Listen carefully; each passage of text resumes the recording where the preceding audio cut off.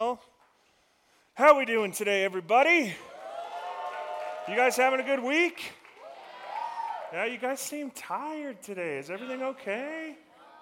Oh, you guys just missed your home? You miss your beds? You know, school starts in like 6 or 7 weeks. You guys missed that?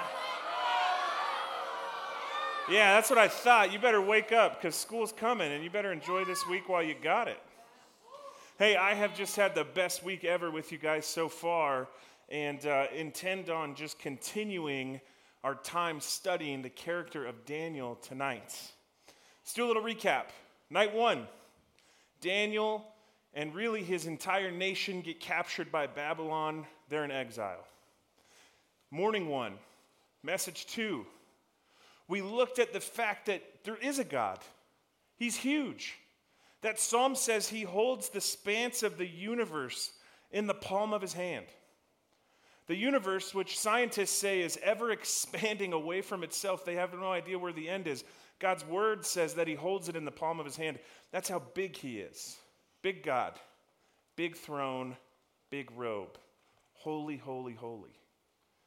Third talk. You remember third talk? Anybody?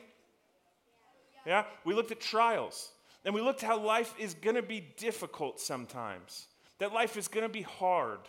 That you, even at your young age, have to be prepared for the difficulty of life because a hard life filled with trials is a reminder that we need to make room for God in it. We're not strong enough. We're not smart enough. We're not clever enough to navigate the nuance that life will throw at you during difficult times. Hardship creates space in our souls for the God of the universe to come and be present with us. And then last night, we looked at this concept of sin and how the Bible ultimately says that sin brings death. That is to say, separation. That sin has ultimately separated us from God. We looked at how King Nebuchadnezzar had an opportunity to repent, and he failed to, and so he goes crazy. His kingdom falls apart. He loses everything. But most of all, in that moment, he lost an opportunity to know God. He knew a lot about God because Daniel, Shadrach, Meshach, and Abednego had been faithful to show him miracles, to interpret dreams. The whole incident with the fiery furnace. Nebuchadnezzar had a front row seat to the power of God, and still for most of his life missed him. Why? Because he chose sin. Well, tonight I would love to share with you how this God that we've been talking about all week has an answer for sin. That this God that we've been talking about all week has an answer for the death that sin brings upon us. A part of my family's story that I haven't yet shared with you is that my youngest daughter is actually adopted. And she was adopted on July 18th, 2018. And for the 2 years before that, we were journeying with her through foster care. And so twice a week, she would have to go visit with some family members that were a part of her family before the courts decided that she would become one of our children. And that was a really traumatizing thing for her. She was very young at the time. And in an effort to make that transition easier on her, my wife had this amazing idea. She said, what if we just took her little backpack and we filled it with things that reminded her of our home? So that when she went to visitation, she had things that made her feel safe. She had things that helped her to feel comfort. She had things that helped her to feel as though it was all going to be okay. And so for 2 years, my wife would wake up, we would pack a lunch for her, she would get in the car, she would drive to visit. Well, on July 18th, 2018, visitation was no more because on that day, a judge looked us in the face and said, from this day forward, it will be as if she was born to you. She got a new name on that day. It's a big day. One of the best days of our family. Well, a couple months later, I was cleaning the garage. And as I was cleaning the garage, my kids do what you guys tend to do when dads clean the garage, which is really anything except help. You're just like, oh, there's that toy I lost. There's that thing I was looking for. Look at that black widow. Let's make it fight the daddy long leg, or like whatever you do when your dad cleans the garage, right? And I was cleaning the garage, and the little one, she's running around, just having a good old time, playing with the broom, squirting the dog with the hose. And I open up this cabinet. I'm sure most of you have a cabinet or a closet like this in your house. It's like the place where everything goes that you don't know where else to put it. Yeah? Well, after Maylee's adoption day, her little backpack went in that closet because we weren't sure what to do with it. And so as I'm cleaning the garage, I open the cabinet and I take her backpack out, and it was like a moment that I was just filled with grief and joy and the reminder of God's goodness, the hardship. We would describe it like a broken hallelujah. That's a whole nother sermon for a whole nother day. And as I'm sitting there kind of reminiscing over that journey that we had been on to adopt our fourth child, Maylee runs up and she goes, oh, there's my backpack. I've been looking for that. She said it in a way that wasn't like, oh, there's something that I lost that I've now found. She said it like, there's something that during a hard time in my life brought me comfort. And I remember having this moment as a dad, as I held that backpack in my hand, feeling as though I think it's time for a new one. Like this backpack represents a lot of difficulties in her life. This backpack had traveled places with her that she does not have to go to anymore. And she said, could I have the backpack? And I said, I'll make you a deal. What if we get a new backpack? Now, I don't know if you guys are familiar with this. There's probably a name for them. But what's really popular, or at least at the time was, among kids, are just those like miniature Disney versions of backpacks. You ever seen those?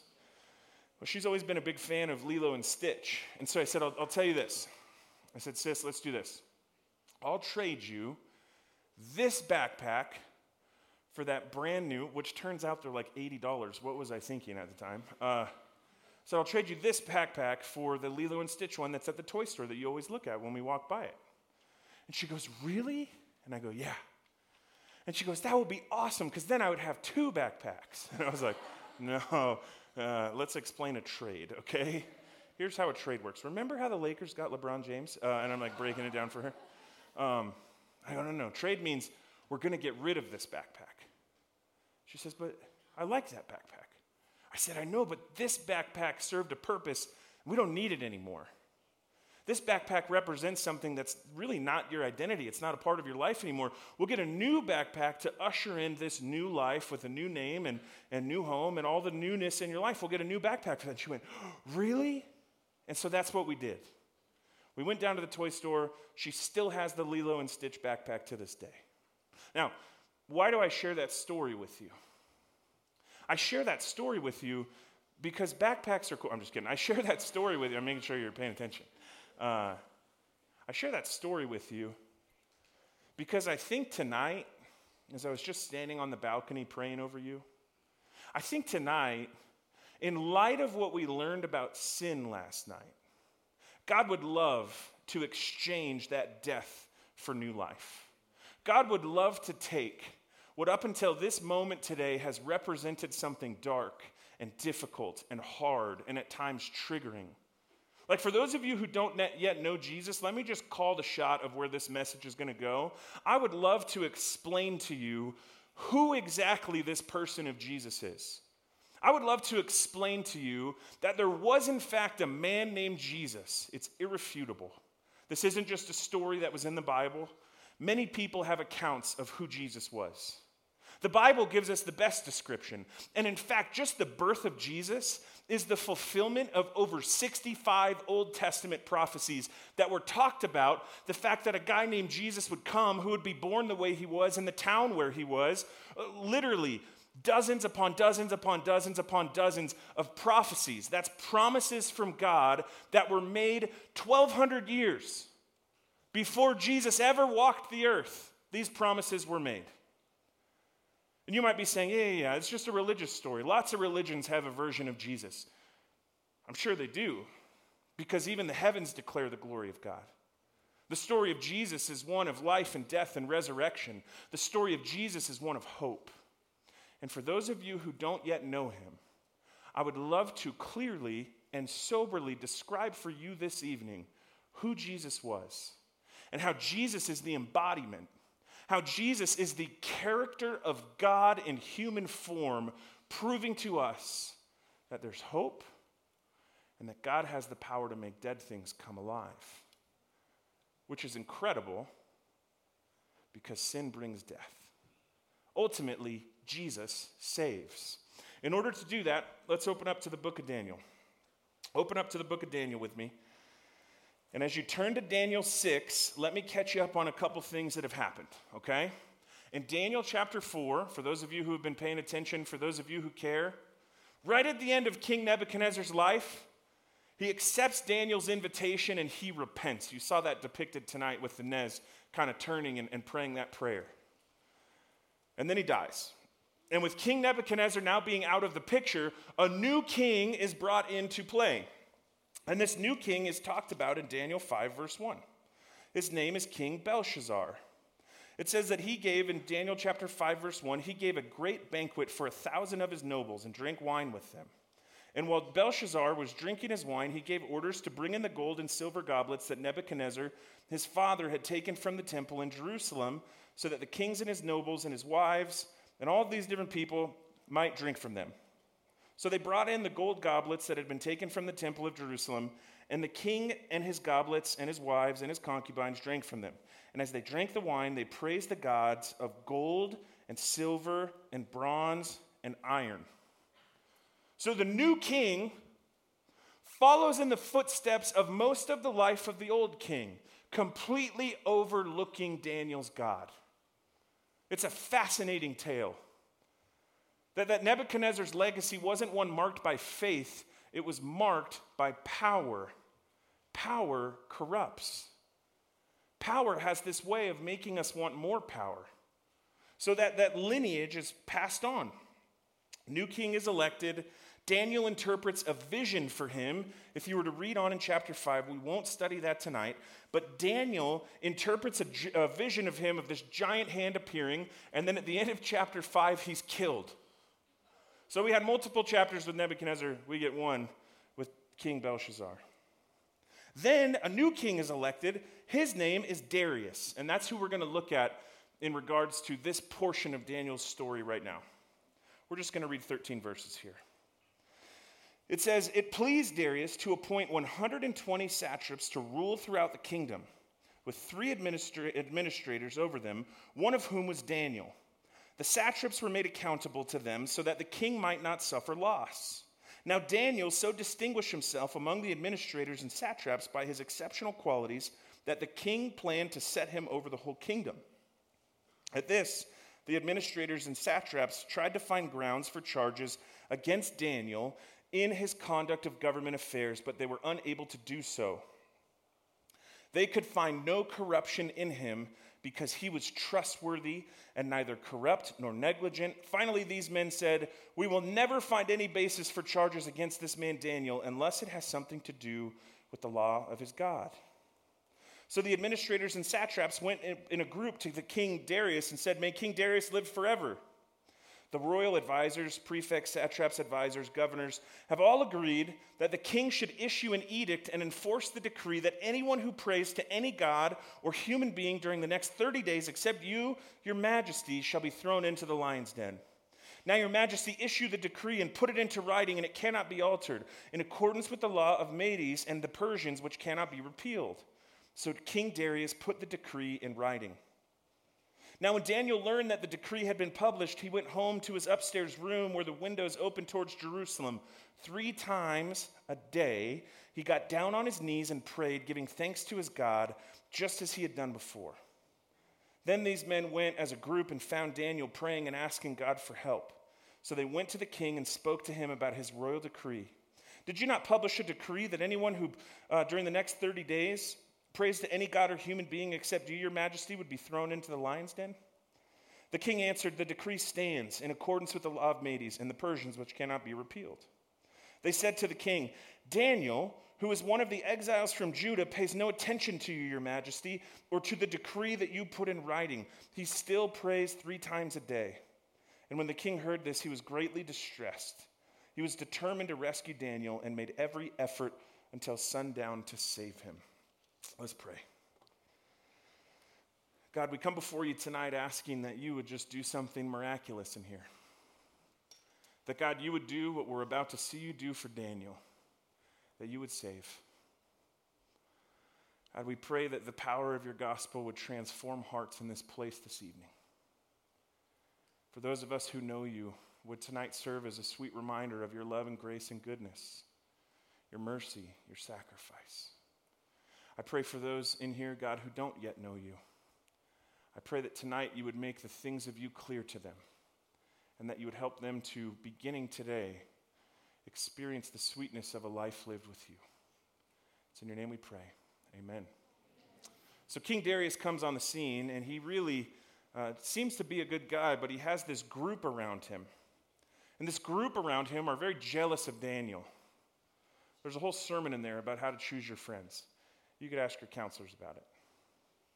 And these men and women who would have been in governance alongside of King Darius realize that Daniel is too good at what he does, and he's too faithful to his God, and so the only way to get him to fall is going to be to do so through his faith.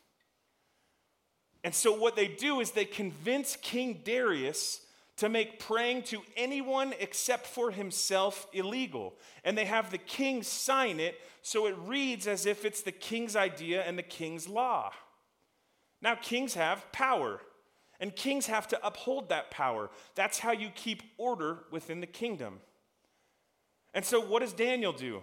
Daniel's now in his 80s, by the way. What does Daniel do as a result of this law? What does he do? Come on. He prays. He prays. What'd you say? Oh, I love it. What's your name? Jackson. Bingo. He does exactly what he did before. Daniel doesn't start a prayer protest. Daniel doesn't stand in the middle of the street and say, "Oh my God of Israel." No. Because Daniel's faith was never meant to just be a public spectacle. Daniel's faith wasn't a cultural version of Judaism. Daniel's faith was personal and intimate, and God was somebody that he knew. And so in the face of this law, where prayer now becomes illegal, Daniel goes to his room, opens the window, and prays. And as he does so, the weasels who created this law catch him. And they go back to King Darius and they say, "Didn't you make a law that made praying to anyone except you illegal?" And he goes, "Yeah." And they go, "Well, Daniel did it." The king's bummed out. The king's bummed out because he likes Daniel, but the king is in a bit of a pickle. Because if he goes this way, he has to kill his friend. And if he goes this way, he's not being a good ruler. As you read on, what you'll see is that the king has to uphold this law. It says then in verse 15, "Then men went as a group to King Darius and said to him, 'Remember your majesty about the law.'" Verse 16, "So the king gave the order, and they brought Daniel and threw him into the lion's den.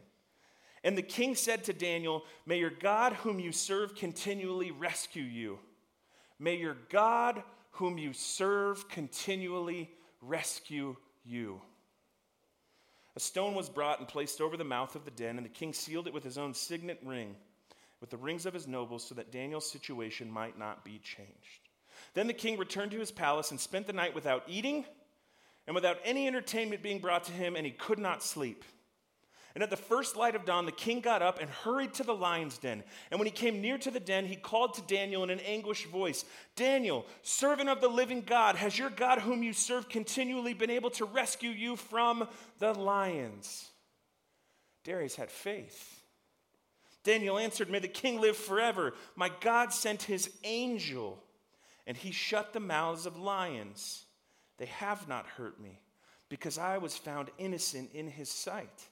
Nor have I done any wrong before you, your majesty." It says this in verse 23, that the king was overjoyed and gave orders to lift Daniel out of the lion's den. And when Daniel was lifted from the den, no wound was found on him, because he had trusted in his God. At the king's command, the men who had falsely accused Daniel were brought in and thrown into the lion's den, along with their wives and children. And before they reached the floor of the den, the lions overpowered and crushed all their bones. King Darius would go on to write this decree that almost reads like a worship song. Friend, what's the point? The point is this: God saved Daniel. Daniel had faith in God, and God saved Daniel. Reminds me of this moment. I don't know if any of you are athletes. There's a specific type of athlete that I really like to watch. And they're athletes who just kind of have this like natural talent mixed with the honing of skill. Like I was never very good at sports, but I knew how to work hard, so I only got so far. But there's a type of athlete who has it like innate in them. There are athletes who just have it. They're born with the right genetics. That mixed with the ability to learn skills, they're incredible. Do any of you play sports in here? What sport do you play? Yeah. Lacrosse? What about you? Gymnastics. What about you? I almost said gymnastics. And what? Soccer and basketball, yeah. Gymnastics. All right, this is perfect because I got a story for you about gymnastics. So my oldest daughter decided after watching a movie that she was going to be a gymnast. She gets it from me. I'm just kidding. You've never seen a 6'5", 300-pound gymnast before. But my daughter has this drive and this determination. She excels at everything she tries. And so she would literally watch YouTube videos of how to do stretches, of how to do a back bend. She can literally do a backflip. Like she can just stand there and do a backflip, self-taught. Eventually we put her into classes because I don't really want her to get hurt or like break something. And so we probably should have a professional tell her how to do this because YouTube can only take you so far with something like gymnastics, right? Like learning how to code or work on your car is one thing, but gymnastics, we might want a real-life human coach there. And so one day, my daughter's in the backyard working on gymnastics. And I'm in the house, in the kitchen. Right outside the kitchen is the backyard. On the side of the backyard is this giant 40-foot tree. And as I'm sitting there doing the dishes, my daughter's working on bar techniques on the branch of a tree because that's how we raise them in the Fenn family, okay? That's like how we roll. We go hard in the paint. When I hear cries from my daughter. Now, one day you'll understand this if you become a parent, but when your daughter's crying help, there's two kinds of help. There's like, oh no, help, and that usually means there's a spider. And then there's like, oh no, help, which means like if you don't get here, I'm going to die, or at least I'm scared I'm going to die. She did that one, not the spider one. And so I run out there and I look, and like 12 to 15 feet up in this tree is my daughter hanging on a branch by the tips of her fingers. Below her is a sprinkler with a spike coming out of the ground made of rebar to kind of hold this tall sprinkler up so it could spray the whole lawn area. And she goes, Dad, help, I'm slipping. And so I did what any good father does. I said, you got yourself into it, you can get yourself out of it.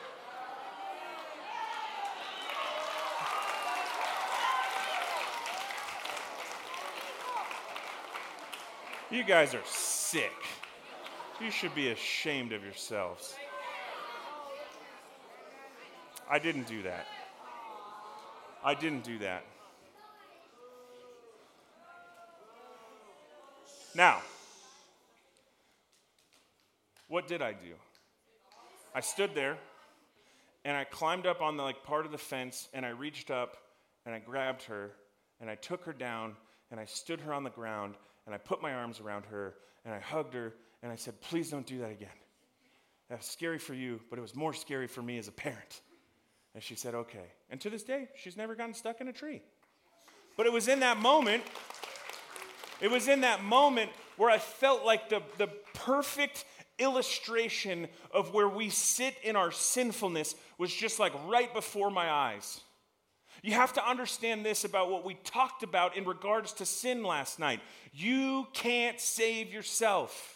In the same way Daniel couldn't save himself in the den of lions. In the same way Shadrach, Meshach, and Abednego could not save themselves in the fiery furnace. Sin is not something that you can save yourself from. There's no amount of good works. There's no amount of church attendance. There's no amount of scripture reading. There's no amount of communion or worship that can save you. Those things are meant to transform you. It's only Jesus who saves us. And my fear is in a church camp filled with tons of kids that go to youth group a lot, that we wrongfully assume that that's what does the saving. Friend, that's the path to Jesus. It's only Jesus who has the power to save you. When we put our faith in Jesus, what the scripture teaches is that his sacrifice, which I'll explain in a second, covers our sin. It makes us new. It makes us right with God. God requires and desires perfection. We are sinful. We are not perfect. Jesus' perfection becomes our perfection. And in doing so, we now have the ability to stand before the holy, holy, holy God of the universe without stain or blemish, because the blood of Christ covers us. Do you remember that passage in Ephesians 2 that we started with last night? Let me finish it for you. Ephesians 2, if you remember where we started, it said, "As for you, you were dead in your transgressions and sins in which you used to live when you followed the ways of this world and of the ruler of the kingdom of the air, the spirit who is now at work in those who are disobedient. All of us also lived among them at one time, gratifying the cravings of our flesh and following its desires and thoughts. Like the rest, we were by nature deserving of wrath.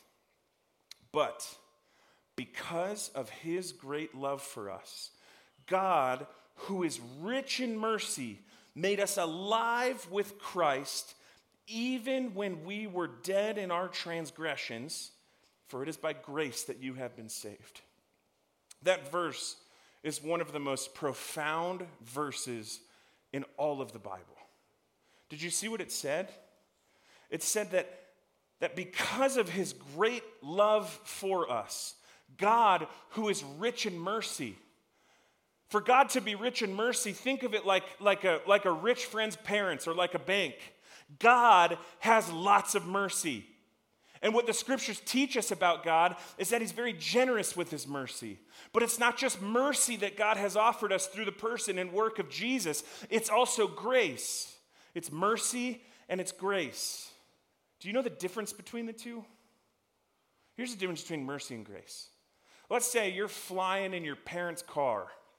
Maybe it's like a Tesla.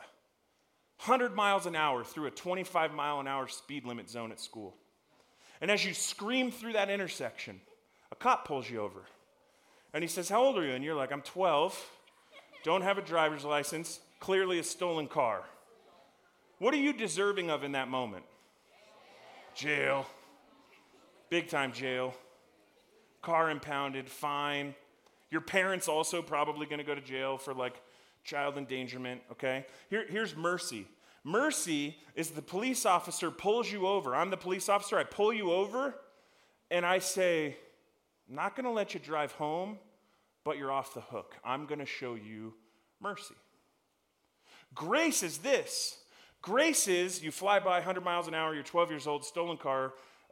Grace would be, you know what you've done is wrong, right? Yes. So let's go to court. You go to court. They put you in juvenile detention, or at least they tell you that's where you're headed. They arrest your parents. They fine you probably anywhere from $50,000 to $75,000. Don't ask how I know, okay? Grace would be, don't read into it. That was just a joke. I would steal something way cooler than a car. Okay. Grace would be, I'm the police officer or the judge in this scenario. I go to jail for you.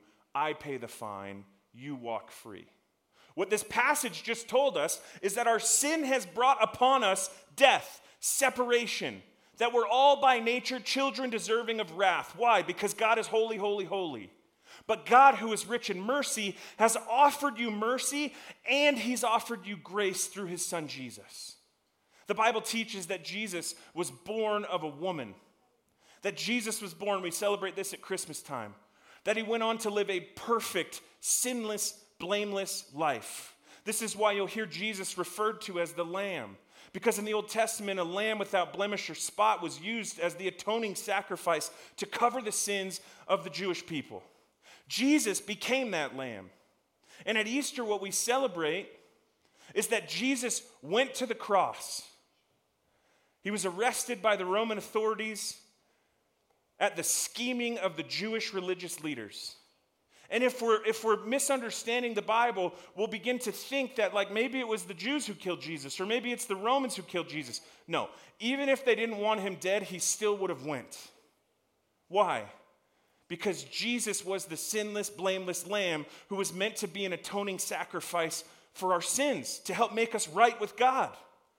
And so on Good Friday, what we remember is the day that Jesus was hung on a cross brutally, caused to march that cross through town. Once he got to the place called Golgotha, the place of the skull, it teaches on Calvary's hill there that Jesus was strung out over a cross, that he had spikes driven through his wrists and his ankles, and that cross was hung up into the air. And as Jesus was on the cross, it tells us that in that moment, he cried out with a loud voice, my God, why have you forsaken me?" Friend, it's in that moment that Jesus experienced the wrath of God on our behalf. And then the Bible teaches in the book of John that when the time was right, Jesus breathed his last breath. He offered himself up as a sacrifice for us.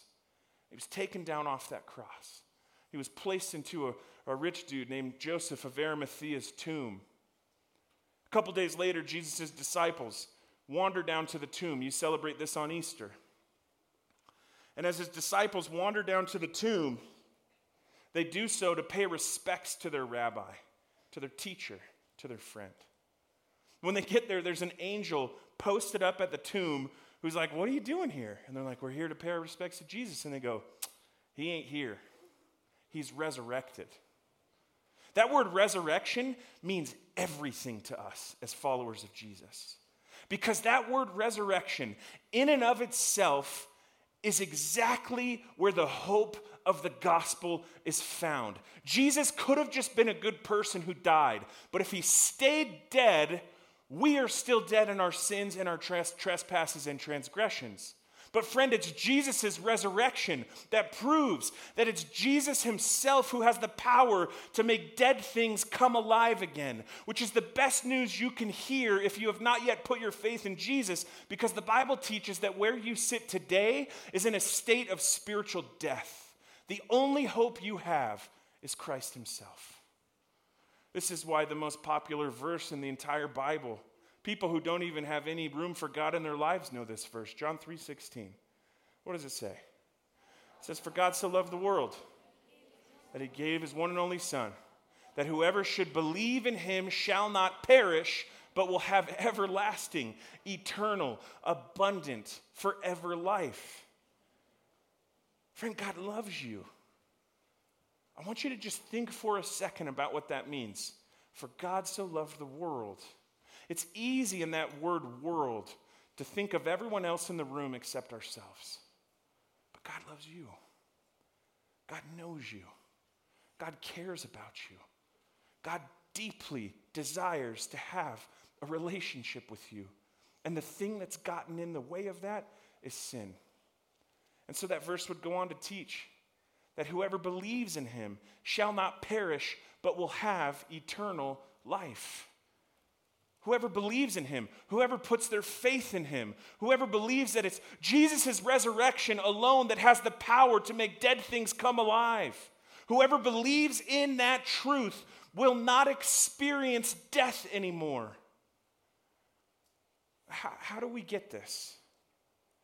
I love that he uses the word belief, because belief is the one thing that no one can do for you. Belief isn't something your mom can do for you. Belief isn't something your dad can do for you. As I said earlier, belief is something that you have to do.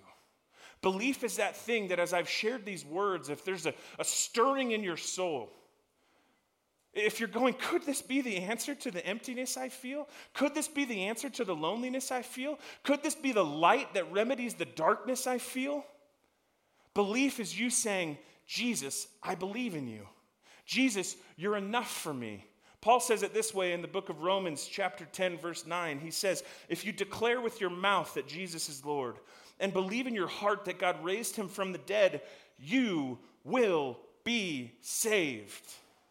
Friends, all that is necessary for you to put your faith in Jesus is for you to invite God into your life, for you to confess with your mouth that Jesus is Lord. That means Jesus is the King. And to believe in your heart that God raised him from the dead. That is to believe in the resurrection of Jesus. That Jesus alone has the power to make dead things come alive again. What the scriptures teach is that if you put your faith in Jesus, your sin is removed. And that void that was once in your life is now filled with the very presence of God. You're never alone. Now here's what I want you guys to know. I want you guys to know two things. I want you to know this. That if you've ever put your faith in Jesus, you're good. And if there's a part of you sitting in that chair tonight that's like, I think I need to do it again, friend, you don't. What you need to do is you need to repent. You need to be honest with God and honest with yourself. And you need to allow the kindness of God to draw you close to him again through repentance. And there's some of you who go, I've never made this decision, and I'd really like to do this tonight. I would love to give you an opportunity to pray, maybe for the first time, maybe for real for the first time. And as I pray, you can just literally use my exact words. You can repeat the things that I say in your own words. But ultimately what you're doing is you're saying, God, I know I'm a sinner, and I want to put my faith in you. And I want to trust you, and I want to follow you forever. Let's pray.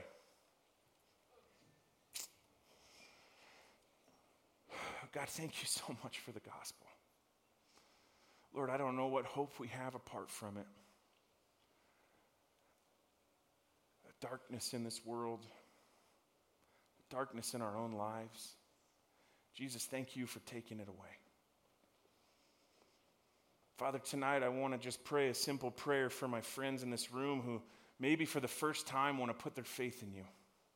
Your word says that if we confess with our mouths and believe in our hearts that you're Lord and that God raised you from the dead, that we will be saved. And so as I'm praying tonight, for those of you who have never done that before, if that's something you'd like to do, pray with me. Just right there in your chair. God, I believe. I believe that you're the King of Kings. I believe that my sin has separated me from you. And I also believe in your resurrection. I may not have all the answers. I may have more questions than I have answers. But one thing I know, that I can put my hope and my faith and my trust in you. And you accept me just as I am, no matter what I've done. God, you give me a hope and a future. And the promise of you, Lord Jesus, is that I can experience your kingdom here, now, tonight. God, I give you my life. I love you. Amen. So friends, before I jump off stage, let me just be crystal clear. There's some of us who go to camp and we get into a rhythm of this moment because we feel like it takes away whatever's happened since the last time we went to camp. This invitation I'm about to offer is not for you. The invitation I have for you is to stay seated and to hang back and talk to your counselor after, like we talked about last night. If you have sin in your life, confess it. God promises to forgive you. He already has. But for those of you who just prayed with me for the first time tonight, having never done it before, for those of you who in this moment at this camp on June 29th, 2023, you say, tonight, I want to become a follower of Jesus. I'm going to count to 3. And when I get to 3, if that's you, again, someone who'd like to do this for the first time ever, I want you to stand. It doesn't matter if your friends stand or don't. It doesn't matter if you're embarrassed. It's okay. This act of standing, by the way, is not what saves you. This is just you telling the people around you, I'm a follower of Jesus now. And so here's what we're going to do. I'm going to count to 3. And if you, for the first time ever, would like to put your faith in Jesus tonight, or you just did as you prayed with me, I want you to stand. Here we go. 1, 2, 3. See you. Awesome. Awesome. Stay standing. Stay standing. Here's what I love. Here's what I love. Here's what I love. Jesus says that all who call upon the name of the Lord will be saved. And so, friend, tonight, like Daniel in that lion's den, you've been saved. Jesus is enough. Jesus' sacrifice is enough to give you a new life, an abundant life, a life filled with hope and peace and joy. But following Jesus means that you're going to deny yourselves and pick up your cross daily to follow him. See, this moment that you're in right now is not a one-time transactional moment. It's the start of something. It's the start of you beginning to follow after Jesus for the rest of your days. It's not going to be perfect. You are going to mess up. But you know what Daniel has taught us this week? To stay faithful. Even when we mess up, God invites us to come back to him. I want you to look to that leader who's around you, that one that's in your cabin. I want you to look to that person, and before you go home this week, I want you to ask them a simple question. Will you show me how to do this? Will you show me what it means to be a follower of Jesus? I promise you that person that you're looking at right now has no greater joy and honor in this season of their life than to show you how to follow after Jesus. The last thing I'll say is this. The scriptures teach that the entirety of heaven rejoices when one sinner gets saved. Translation, there's a party in heaven for you right now. Welcome to the family. Welcome to the family. Here's what I want you to do. I want you to stay standing. Stand back up if that's you. Hey, and if you're like, man, I'm just an embarrassed person, but I just got saved too, totally fine. Totally fine. I want you, if you're around these people who are standing, to just extend a hand, and let's pray a blessing over them tonight, okay? God, we thank you so much for how we just got to witness the miraculous new life that can only be found in you. Lord, we thank you that the gospel alone has the power to save. For those of us in this room who have been following you for a while, thank you for that reminder of how sweet salvation can be in moments like this. Lord, would you have these students? Would you hold them? Would you surround them with men and women that can show them what it means to be followers of you? Would you surround them with people who are ready to disciple them, who are ready to pour into them, God, who are ready to show them the way? I pray that you would strengthen their leaders, that you would strengthen their churches, and God, I pray that you would fill them with faith so that 20, 30, 40, 50 years from now, these men and women are sharing the very faith that they received in this room tonight for the rest of their days. God, we love you, and we thank you, and we pray all these things in the holy, holy, holy name of God, Jesus, who alone has the power to save. Amen.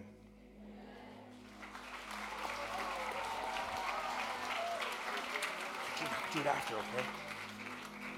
Well, if you stand with us, we're going to